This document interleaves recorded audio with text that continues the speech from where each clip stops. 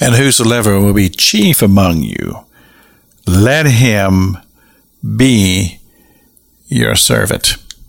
That was what Jesus said to those 10 disciples that were indignant toward James and John because of the request of their mother that they would sit on the right hand and on the left hand of Jesus in his kingdom. And so Jesus took this opportunity to deal with the subject of anger, to deal with a person's own goals in life that are lofty, that are truly self-centered. And see, that's really the message of what we see so often in society are people who, they want what they want and they want it now. It's kind of like the prodigal son that came to Jesus and said, Dad, I want my inheritance, and I'm not waiting around till I'm old. I want it now. And the father, he allowed it to happen, knowing that it was going to lead to destruction for that young man. And unfortunately, that's what it does, because when anger dictates, and anger is the thing that's out in the forefront, it will cause much harm and very little or no good at all. And so, what do we say? How do you change that?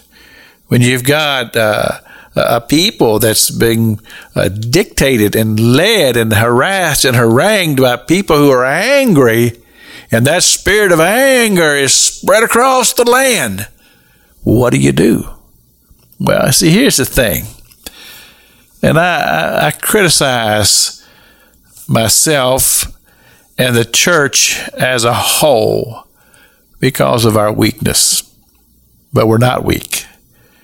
The truth of the matter is that we are very, very strong in Christ Jesus, and we are very, very strong in the work of the ministry of the Holy Spirit. We just don't realize it. And we certainly don't exercise it. But just imagine what would happen if the Spirit of God truly were to just begin to just spread across the land.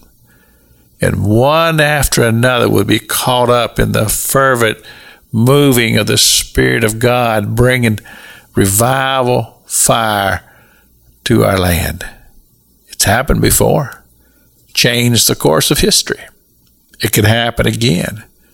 But you see, when people are so beat up and so defeated and so convinced that there are no answers, and they're just worried, and they're just doing non-productive thinking that's just going around and around and around in their head, and there's no resolution to it. Well, that'll lead to defeat. But see, we are not defeated.